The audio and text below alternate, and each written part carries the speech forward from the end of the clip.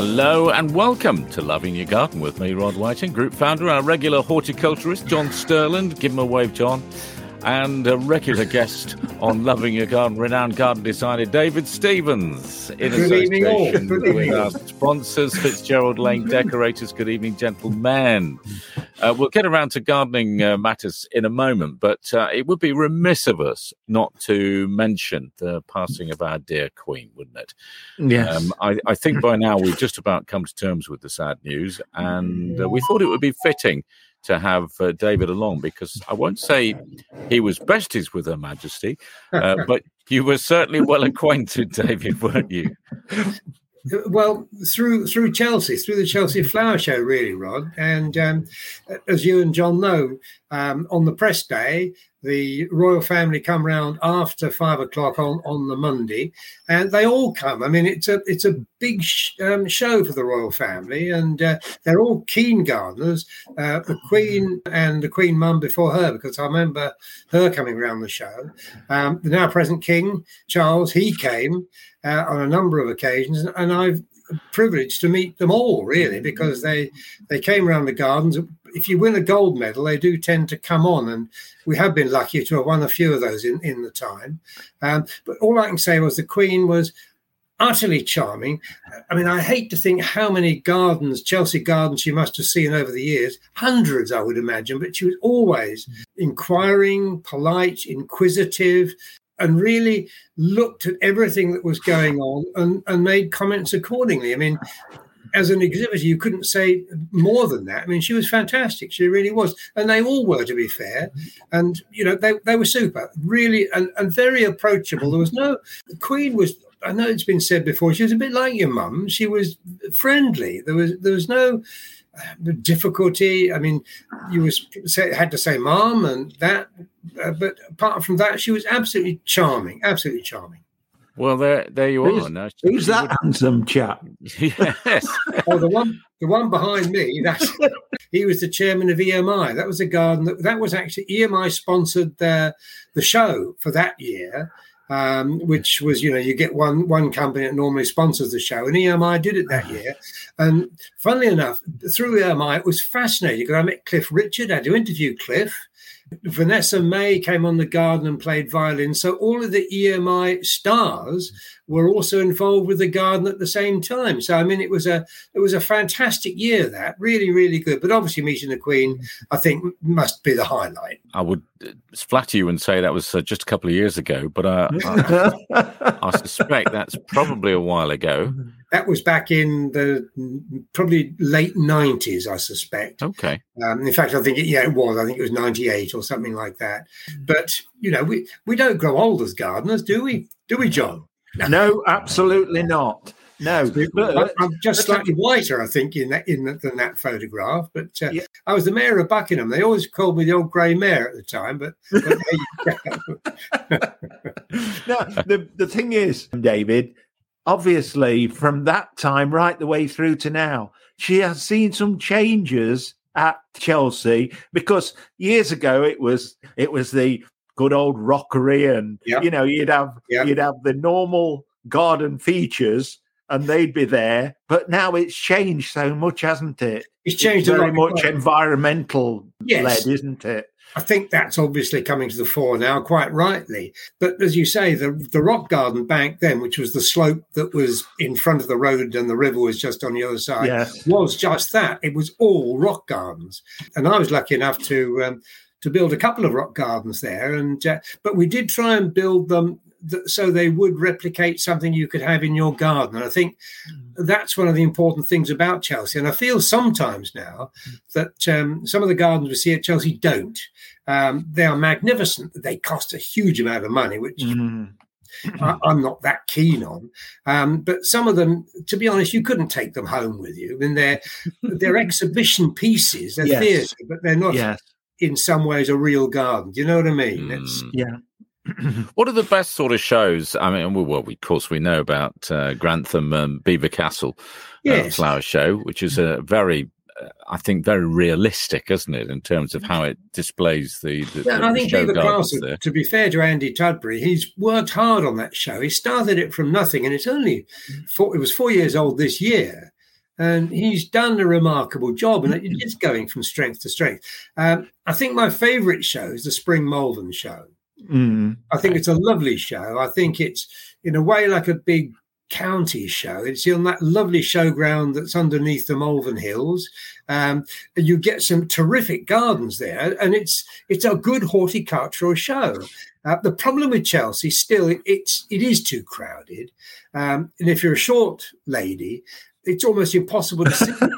It is, honestly, because there's a mass of people and you can't see over people's heads. It's not fair in a way. And it's Hampton Court is much easier to get round. It's a bigger showground. As many people go, but there's more space for them to be, to be further apart and to see the exhibits more easily. And of course, you can now, but you never used to be able to buy plants at Chelsea. So from the grower's point of view, that was always a difficult thing as well. But Hampton Court, I think, would be second on the list. But for character, I do think the Malvern show is an absolute little great show, really is. Yeah.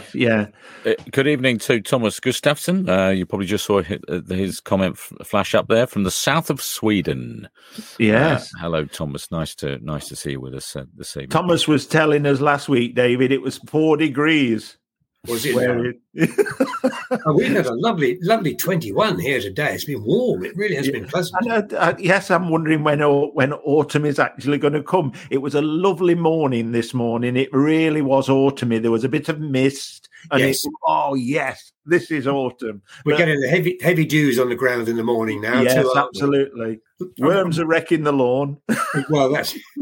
I don't know about you, John and Rod. I always go out first thing in the morning and just have a look around the garden because it's the best time of day in many ways. Yeah. The light is lovely. It smells fresh. Yeah. It's lovely. It really is nice. And if you cut the lawn the night before, that smells just fantastic. Well, I finally got my nematodes today. I've been waiting for weeks, and they finally arrived today. So they've got to be watered in against the dreaded chafer grub over the next few days. That's temperature, John, isn't it? Do you need the right temperatures for that? Yeah, you've got to be above 10 degrees. The soil's got to be above 10 12 degrees. Yeah, that's no problem at the moment. No, not at all. No, for another couple of weeks. David, I don't know whether when you talked to the Queen, whether she ever mentioned a favourite plant or anything, but I can always remember going to Sandringham and talking to the head gardener there. This was back in 84, and it was really good because we went round the grounds and there was this magnolia. It had got poles everywhere. The branches were held up with poles. I says, What's going on here? He says, it's one of the Queen's favourite plants, favourite shrubs. Yes. And he says, we have to look after it. Yes. The responsibility. She was a great rosarian, and she was a patron of the Royal National Rose Society. Yes. And I always happened to be their landscape designer, and she came to the Rose Society as well. She was a great rosarian, and the Queen Mum was as well. Queen Mum was a patron of the Rose Society, so they loved their roses. And, of course, many roses have been named after both of them. Absolutely. There's a real connection there. But she did love roses, absolutely no doubt about that. And what else? Flowers from May until Christmas. You've got to love roses, haven't you? They're most fantastic plants. Yeah. They really are. The only thing that's really looking good in my garden at the moment is all the roses. They look fabulous. Yeah. I mean, they've had the Renaissance haven't they? Because they did.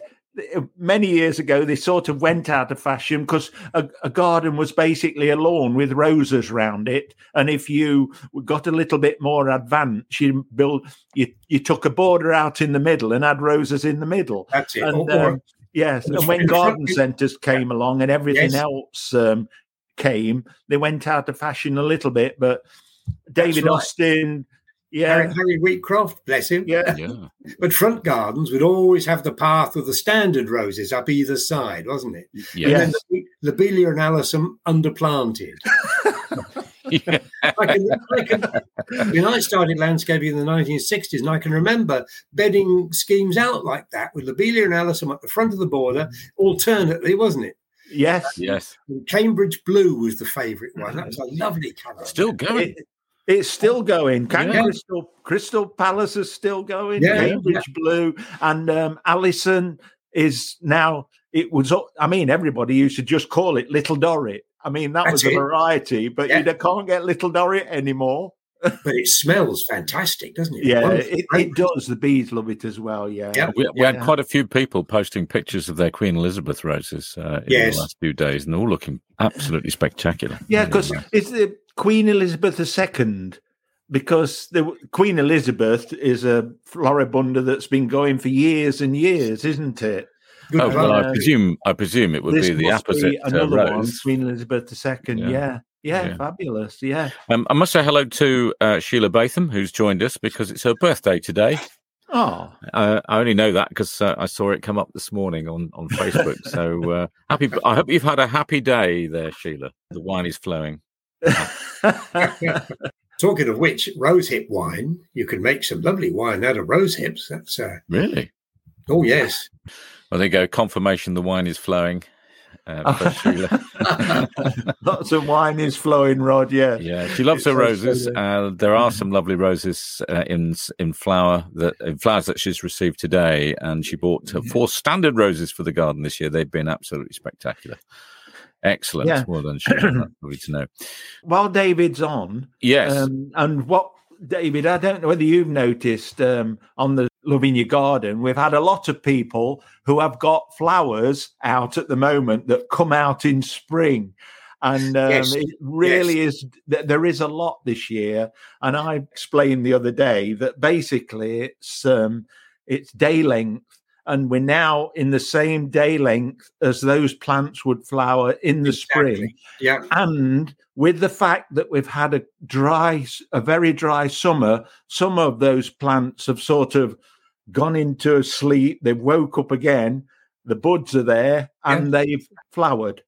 Yeah, they've flowered again. And this is what we do very often get it, don't we? I've got a couple of things. I've got Cistus lusitanica decumbens, the small one. That's come back into flower. I mean, not as much, but, they definitely come. And wisteria this year. Wisterias are coming back into flower all over the place, aren't they? Wisteria, they've been putting on new growths and they've been flowering on those new growths. Yeah, exactly. Mine's done the same. I've got a couple of cowslips out at the moment. They've done a little bit, but lots of people have seen it, and it is that phenomena. It's basically more day length that affects plants than anything.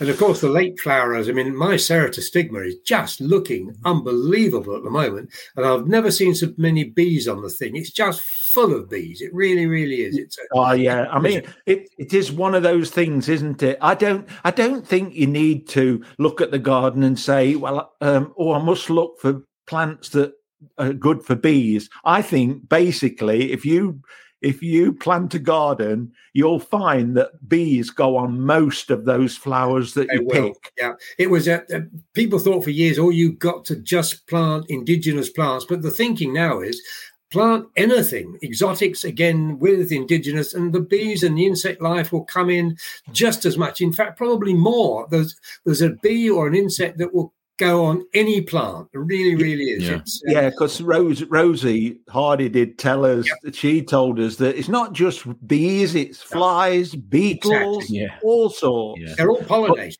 But there are some plants that really do attract them. I mean, I've got a bunch of Caryopteris going down the path. Yeah. As you walk down, you can just hear that hum as all these bees. Wait till the ivy's flowering, and it'll be wasps all the way. Oh yes, yeah. They love ivy. They really do. The buddleias, of course, are still going strong.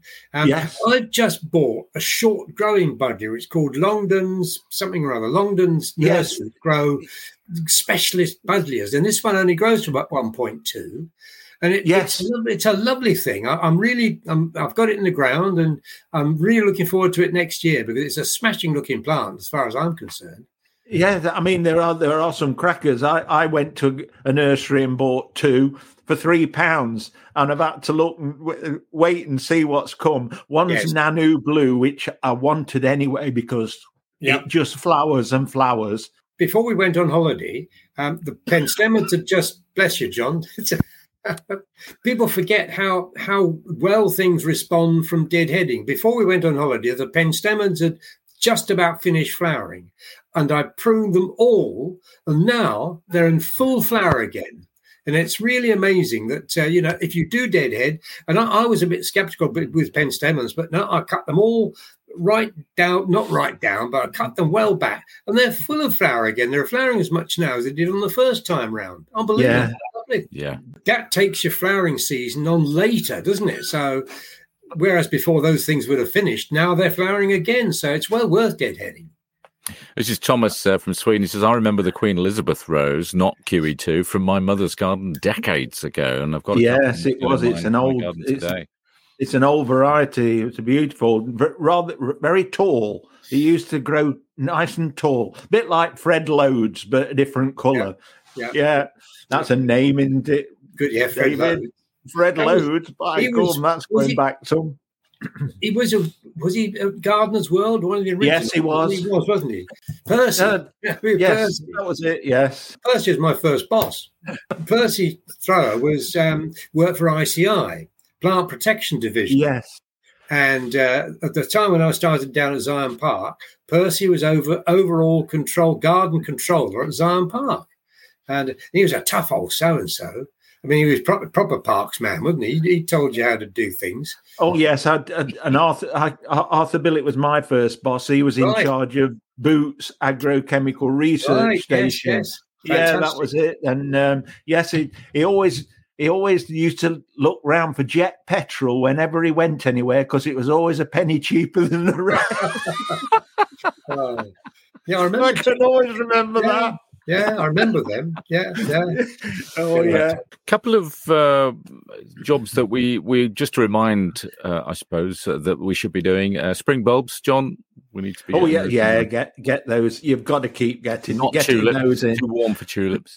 bit warm for tulips. Yeah, get them. I've got my tulips because I wanted the one. I've got this special one. I've got it, and I've got them in a paper bag now, in as cool a place as possible, and I'll put them in November. What's the special one, John? Oh, it's Queen. Oh, good Lord. I knew you'd ask that. Oh, I haven't disappointed them. Queen. Goes with age, John, that forgetfulness. Yeah, I know it, David. I know that. You're doing, but the thing that I was always taught, particularly with daffs, plant them deep enough. Oh, yes. At least 3 times the depth of the bulb. So if you've got a King Alpha, which is a good, stonking great thing, it's got to go at least 6 inches down in the ground, doesn't it, really? We mentioned this last week, didn't we, Rod, about planting them deep enough because the soil above is their support. Yeah, I think the mistake we were talking about that I've made often is you look at the depth that it says to plant, and you think that's the depth of where you put the bulb, but it's actually above the bulb, isn't it? That's the space above the bulb, which if it's a big bulb can make a big difference. Yes, exactly. Yeah. Lawn scarifying, I've got it to do tomorrow. So that'll be one of my jobs. Yeah, nice gentle scarify. It's don't go too mad. Just give it a nice gentle scarify. Our groundsman always used to say scarified right the way through summer, just very, very lightly. Every now and then, after a couple of mows, you just scarified lightly, and it kept the grass upright. And the mower they used to use a 12 blade mower. You know, you're looking at something £3,000 or £4,000. What about aeration, John, as well, this time of the year? Yeah, it's always worth getting some. Yeah. Air at the roots of any plant is just as vital as water. And weeds. I've been round with the glyphosate today. You have? Well, all weeds are germinating at the moment. Perennials want to become perennial before winter. Exactly. And once they become perennial, they take a heck of a lot of getting rid of. So get rid of them while they're still young. Yeah, I've got one because you get the odd thistle, because I've reclaimed my lawn back from what was basically a meadow. I've got some of the big old spear thistles. Yeah. And I've got one of those weed extractors. They're great. You go in the ground and you rootle them out and you get the whole thing out. It's quicker than glyphosate. You've got the thing in your hand and burn it. But But they're a good tool. Those, those widgets that beat weeds out, and it's a very satisfying business to get that to them. So what is this? What device is this? Well, it's like you twist it in, and it's mine. You push it in, and it's got two like forks on the bottom, and you twist it round, and then basically you can gently lever it, and the whole thing comes out of the ground, the weed, without leaving a huge hole in the lawn. It's like a snake's tongue rod. Exactly. Yes, I've got the little ones. I've got the really tiny ones that we can get those tiny little roots out that go down to Australia. What jobs are you doing at the moment, David, apart from a bit of weeding? Anything? Well, deadheading, certainly. Yeah. I tell you what I'm doing, because it's a new garden. I'm looking round everywhere because, we're professionals, and you do a planting plan, and I planted everything, but there's still a few things that aren't right, not quite in the right place. And when they die down in the winter and I get drifter plants, it's going to be the devil's job to remember exactly what plants what when all the foliage is off it. So I'm actually putting labels on the plants that I want to move, because in the winter, then I'll know what the flipping things are. Otherwise, you're going to be digging up the wrong ones and you'll be in real trouble. So always remember in the summer or late summer, if you're going to move things, particularly with hardy perennials, which are going to die down, some of them it's okay. Things like the Rudbeckias and Echinacea, you can recognize the seed heads. Yes. Some things you don't. So label them up, and then you'll be able to move them and put them in the place that you actually want them to be. I'm doing a lot of tidying up. The leaves are coming down. There's a big eucalyptus next door, and it's dropping its flipping leaves all over the place. I know it's an evergreen, but they seem to drop more at this time of the year. They really do. So a lot of it's kind of consolidation at this time of the year, sorting out, look ahead. I think that's one of the prime rules, John, of gardening, isn't it? Don't just do things because you see they need doing. Think what you'll be needing to do in the winter, and then that leads on to the spring. And your garden, when it starts to grow again, everything hopefully should be in the right place and being able. And of course, we're going to be mulching and feeding in the winter, get some decent, well-rotted manure in, all of those sort of things. Once things have died down, fork that in.